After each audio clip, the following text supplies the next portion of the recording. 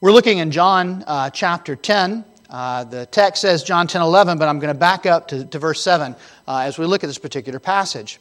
I was reading an account of a man who was arrested and eventually did jail time. This was about 5 years ago because of what they found in his apartment.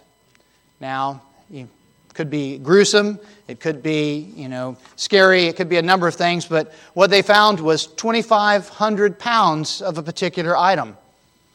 And you think, wow, that sounds like contraband, narcotics. What was it? 2,500 pounds of mail. 2,500 pounds of mail. 40,000 pieces of mail. Now, why was that a crime? I probably throw away that much a week. I put in my recycle bin so that Shirley Harris doesn't come and haunt me. That's it.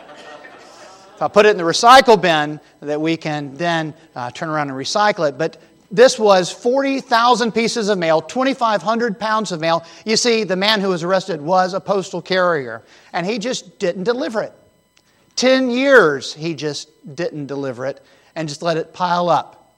He did deposit the paychecks that he got paid for doing that, but he indeed was a poor postal carrier, wasn't he? He was a poor messenger. He was a poor person in terms of doing what he was required to do, to be that intermediary between the person who was mailing the mail and the person who's supposed to be receiving the mail. He didn't do his job.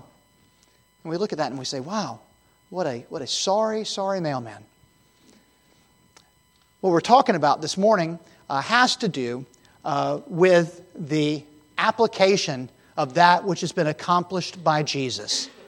Salvation, atonement, our redemption in Christ, accomplished in Christ and applied to us in a real way.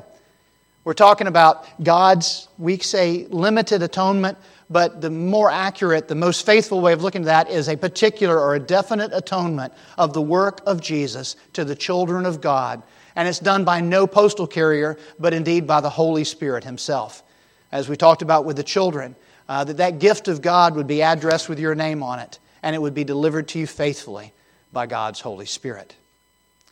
Let's look at God's Word. John chapter 10, beginning in verse 7. And so Jesus again said to them, "Truly, truly, I say to you, I am the door to the sheep. All who came before me are like thieves and robbers, but the sheep did not listen to them. I am the door. If anyone enters by me, he will be saved, and will go in and out and find pasture. The thief comes only to steal and kill and destroy. I came that they may have life and have it abundantly. I am the good shepherd. The good shepherd lays down his life for the sheep. He who is a hired hand and not a shepherd, who does not own the sheep, sees the wolf coming and leaves the sheep and flees, and the wolf snatches them and scatters them. He flees because he's only a hired hand and cares nothing for the sheep. I am the good shepherd. I know my own know me, just as the Father knows me, and I know the Father, and I lay down my life for the sheep." Pray with me. This, Lord God, we praise you to be such a faithful and wonderful text of our Savior speaking to us as not one who was simply doing a job dispassionately, but one who indeed loves the recipients of all that He earns. We thank you, Lord God, that we have a good shepherd. May we be faithfully guided to our understanding and application of this truth by your Holy Spirit in faithfulness. We praise you in the name of our Savior Jesus. Amen. Just by way of a brief recap, we are going through what we call the doctrines of grace. Doctrines of grace, we speak to them as 5 particular points, 5 sticking points that have been areas of discussion within the church that we particularly look at biblically in a Reformed light. Now, we might refer to this as the 5 points of Calvinism, and as John Piper said, you can call me, he said, I don't want to begin as a Calvinist and then simply defend a system. I want to be a Bible-believing Christian, and I want to put the Bible above all systems of thought. I want us to look at what the Word says, is what we want. So we think about these 5 points that we do believe Scripture clearly bears out. Our extreme need of God's grace. We need God's grace. It's by grace we've been saved, Ephesians 2 tells us. Not helped, not urged, not counseled. We've been saved by God's grace. We need to understand that God does not say, you need to clean yourself up, and then I'll love you. He doesn't say, you need to do these things first, and then that salvation will be yours. We speak about an unconditional election. We speak about an unearned grace, an unmerited favor, that God loves us first before we're lovely. This morning we're talking about the L to make the friendly word. Remember, we think about the 5 points. We think about a tulip. That helps us to remember it. I have a simple mind, and I know I have company in the room, and it's easy to remember things like that. Tulip. Limited atonement. A better word would be particular atonement. To pip, that's not a good word. But a particular atonement. Or a definite atonement. To dip, that gets weirder. But we think about tulip, that idea. The limited atonement, that is that God's atonement through Jesus Christ, the payment of sins is particularly applied to the children of God. Irresistible grace is the fourth point. That is that God does draw us. He changes our heart. Like Paul on the Damascus Road, Jesus encounters him. Jesus comes to him. Jesus knocks him down. Jesus blinds his eyes, and Jesus cries out, "Why are you persecuting me?" And what happens in that moment is Paul's heart is changed. It's not a series of options that are laid before Paul and says, "Hey, do what you want." It's God brings him, and we'll talk about that next time. The idea that God, He does effectually draw us to Him. And then that wonderful truth, that truth we talked about this morning in children's and youth Sunday school, is that idea that we might be assured and we might persevere, that we might know that we are saved. And so what we are doing now is we're working through these particular doctrines, and we want to make sure that we're going to God's Word and that we are preaching and we are teaching and we are studying for what the Bible actually says and not just for what we might want it to say. So we come to this third point, this idea of limited atonement. Like I said, a better word's particular, definite. I think about specific. I think about this idea that what Jesus did was not just a generic action, but it was mindful and it was loving. An old gospel song that says, while Jesus was on the cross, I was on His mind. And there's a really wonderful biblical truth to that. That even as our Savior was praying for those around Him who were persecuting, mocking, scorning Him, when He says, Father, forgive them, they know not what they do.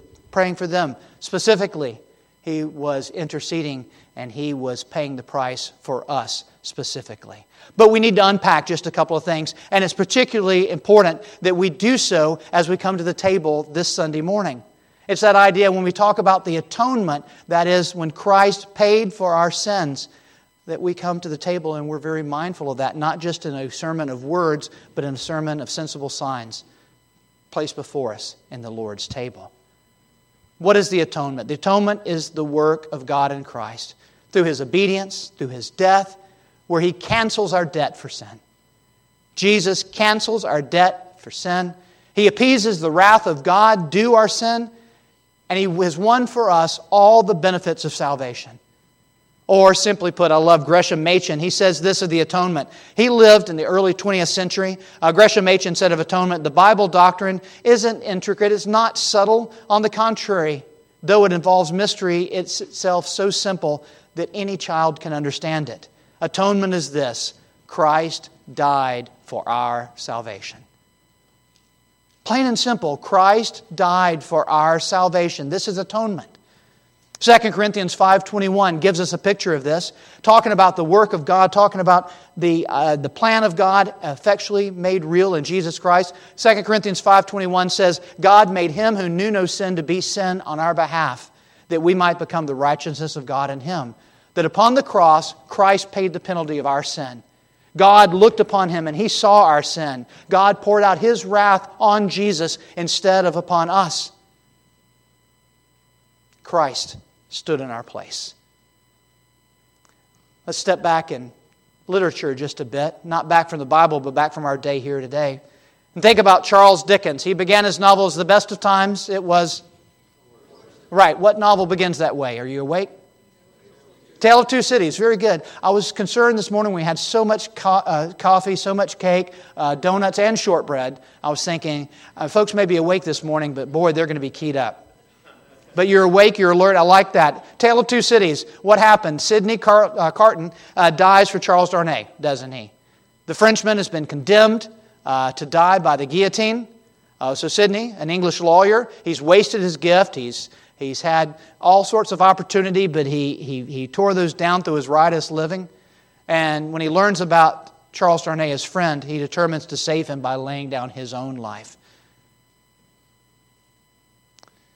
He does so because not so much necessarily just for the man, but also for his wife and for his child, paid the price so that someone else would benefit and gain. And so he gains admission to the dungeon the night before the execution, changes garments with a condemned man, the next day is let out and put to death. As we see him ascending the steps in this novel, and we think about why is this such a rich novel, why is this such a popular and enduring novel, is because it picks up on a theme that we need to know, a theme that is embraced in God's Word, particularly emblazoned upon eternity. We see a godly theme, even though it's been written in different words here, and even though Dickens may not have necessarily intended it to be a lesson to this direction, Dickens picked up on the fact that it's a compelling theme. You see, Sidney ascends the steps to the place of death. His hands are bound behind his back. He takes his last look at the world. And there these words come to mind. Greater love has no man than this, that a man lay down his life for his friends.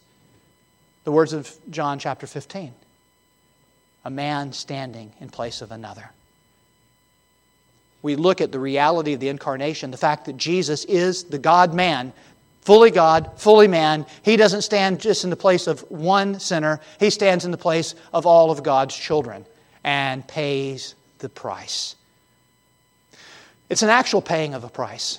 It is an actual sacrifice for sins. It is an actual completion of all that was required for our salvation. And that's the significance of this particular point that we're looking at in these doctrines of grace. An actual paying of a price. An actual sacrifice for sins. An actual completion of all that is required.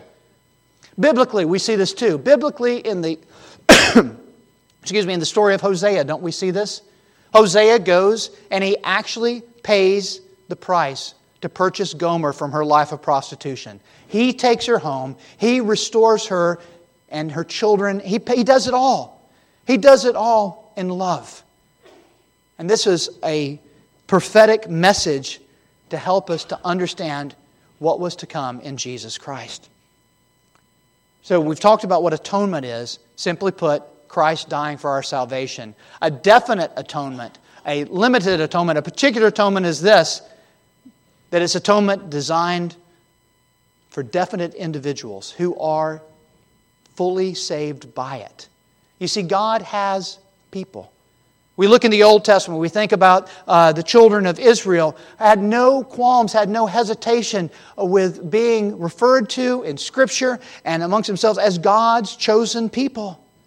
A peculiar people is what Peter calls us, a royal priesthood, a peculiar people. God has particularly called us to be His people. God has His people in mind in the design of the atonement to purchase the blessings of salvation for them. And so we think about the idea that upon the cross, Jesus did all that was required for our salvation. And so we would say we do believe in a limited atonement. But when I say that, let me say this. If you're not a universalist, what's a universalist? A universalist is somebody who simply believes all you got to do to get to heaven is die. That's one requirement. You close your eyes and everybody goes to heaven. That's a universalist. Scripture does not teach universalism. Scripture teaches, unfortunately, that many will die and that hell is their eternal destination. Many will die apart from the finished work of Jesus Christ. Many will die apart from a knowledge of Him as Lord and Savior. If you're not a universalist, then everyone limits the atonement, by the way. You're going to limit in one of two ways. The atonement, what Jesus did on the cross, you're either going to limit the effect of it or you're going to limit the extent of it. You're going to limit what was accomplished there or who it was accomplished for. Those are the only two options there. Now, those who claim unlimited atonement as their system, but they don't believe in universalism, then what they've done is they've limited what took place there. They would say that upon the cross, Jesus simply accomplished the possibility of salvation. Jesus simply made it available, but not actual. And so the implication of that is, if Jesus did not accomplish it on the cross, but simply made it as a possibility out there, something else has to happen. And those who would say that they believe in unlimited atonement, what they've done is they've limited what Jesus did. And I don't say that to be mean, I'm just saying that in reality, what they've done is they've said that Jesus, that His redemption, that His atonement has not been applied to anybody. It's simply a blank check that's out there. But what we say is they stop short. They stop short of what Jesus did. Jesus did more. Jesus did more is that these things have been particularly applied by the work of the Spirit to the children of God. What He did on the cross was He died for me. He died for you. If you are a child of God, He died for you, and it was all paid for. It is finished, our Savior says. There would have been in the day, in the marketplace many times, those who would go around and pick up scraps of parchment, scraps of anything that they could find because, well, paper and things to write on, cloth and those sorts of things were quite valuable. And what you'd find in the marketplace quite often was a scrap of something that would have emblazoned upon it the word tetelestai. The tetelestai simply was like a receipt. It would give it to you and say, this is paid in full. Here is your proof of that. That we have completed the transaction. It's done. Tetelestai. And what's amazing is that was the word that short of His last words, our Savior said, Tetelestai. He cried out before His death, it is finished. Tetelestai. It is finished. The transaction has been paid. Salvation has been accomplished. No more need be done. The critical question of the atonement. The critical question that we're dealing with here is when Jesus says the debt has been paid, whose debt did He pay? It is finished.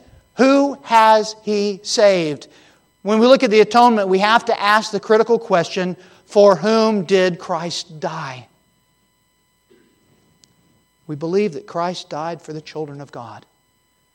That He did not, upon the cross, do the same thing for Adolf Hitler that He did for Billy Graham.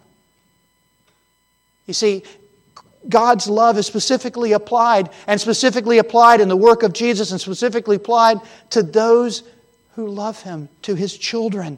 Just like I would do things differently for my own son as I would do for others because of that unique relationship.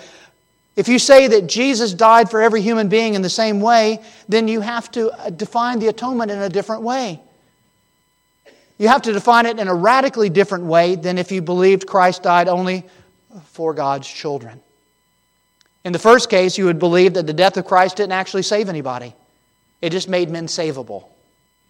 It did not actually remove God's punishment from anyone. It simply created a place where they could themselves go and find mercy.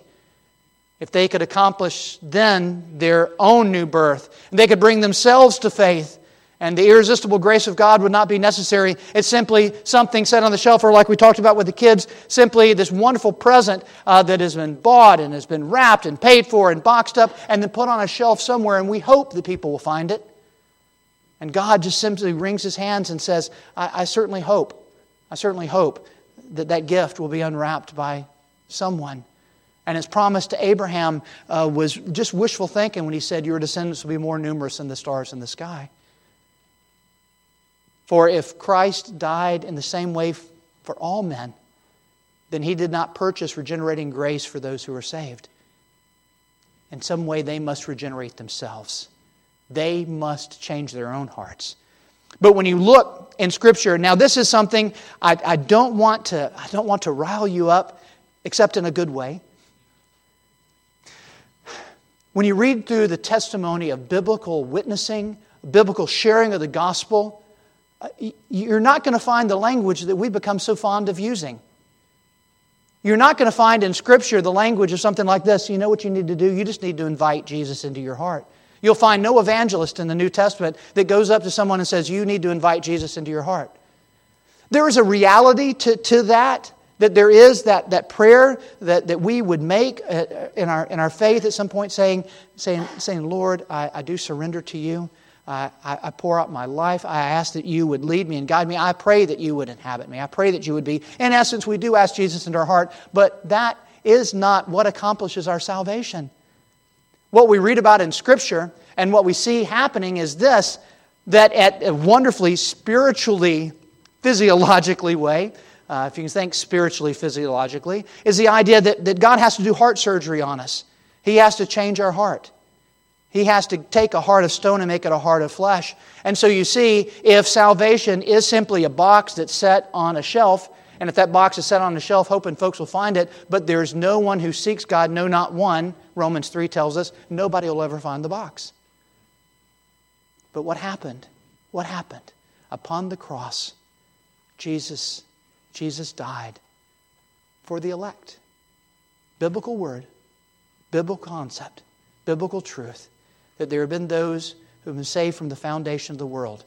Now, how do we live in light of that? Well, we live not knowing. We don't know. We don't have the Lamb's Book of Life to go through there and saying, I'm going to speak to you, but not to you, because we don't know. God knows these things, and we share the gospel, and the truth is, whoever believes will be saved.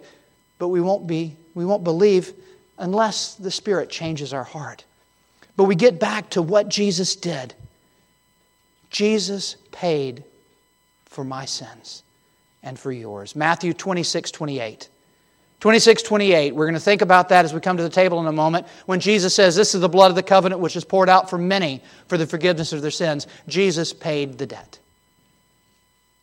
We read about that in Acts chapter 20 as Paul speaking to the Ephesian elders. He says, you elders be on the guard for yourselves and for the flock, among which the Holy Spirit has made you overseers, to shepherd the church of God, which He purchased with His own blood. God paid. God's wrath was appeased. Everything that needed to take place took place in Jesus Christ and has applied to us by God's Holy Spirit. Jesus says that He has come to seek and to save, not seek and make salvation possible. Mark chapter 10 says, even the Son of Man did not come to be served, but to serve and to give His life as a ransom for many, that He would pay it all. Jesus paid it all. All to Him I owe. Sin has left a crimson stain, but He washed it white as snow. If we've been washed by the death of Jesus Christ, then nothing else need be done. That God will bring to pass in our heart that changing, that grace. And what do? We go and we proclaim that truth. That flee to the cross. Yes, run to the cross. We say, because you find on the cross that everything has been done. We don't limit the atonement in terms of what Jesus did. We simply say that Jesus died specifically for the elect, for the people of God. We're going to sing it after the table this morning. It is enough that Jesus died and that He died for me. Christians, this isn't a greedy thing. This isn't something we sit back and we say, well, look, Jesus died for me and not for you. No, what we do is we say, in the mystery of God's grace and the infinity of His love, what an incredible thing, though I don't understand it, is that God would love me and that God would do all that is necessary to accomplish my salvation. All to Him I owe. Praise God. If you this morning, if you're not certain about what Jesus did and did He do it for you, well, first off, as we come to the table this morning, I encourage you to do your business with God, to confess your sin before Him, and to say, I am thankful that Jesus Christ has paid the price of sin. And I pray, Lord God, I pray and give you thanks that you paid for my sin fully and eternally. May God be praised. Let's come to the throne of grace together as we prepare for the table. Almighty God,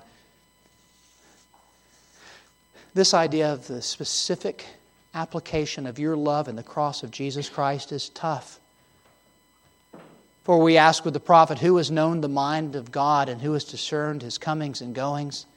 But Lord, the word is clear, that Jesus died to pay the price for our sins. And Lord God, that this is real, and it's true, and it's complete. We praise You, Lord God, that Your Holy Spirit is no poor postman, but an effective conveyor of those things of Jesus Christ, those things which He has done applied to our lives. Atonement, real, full, and lasting.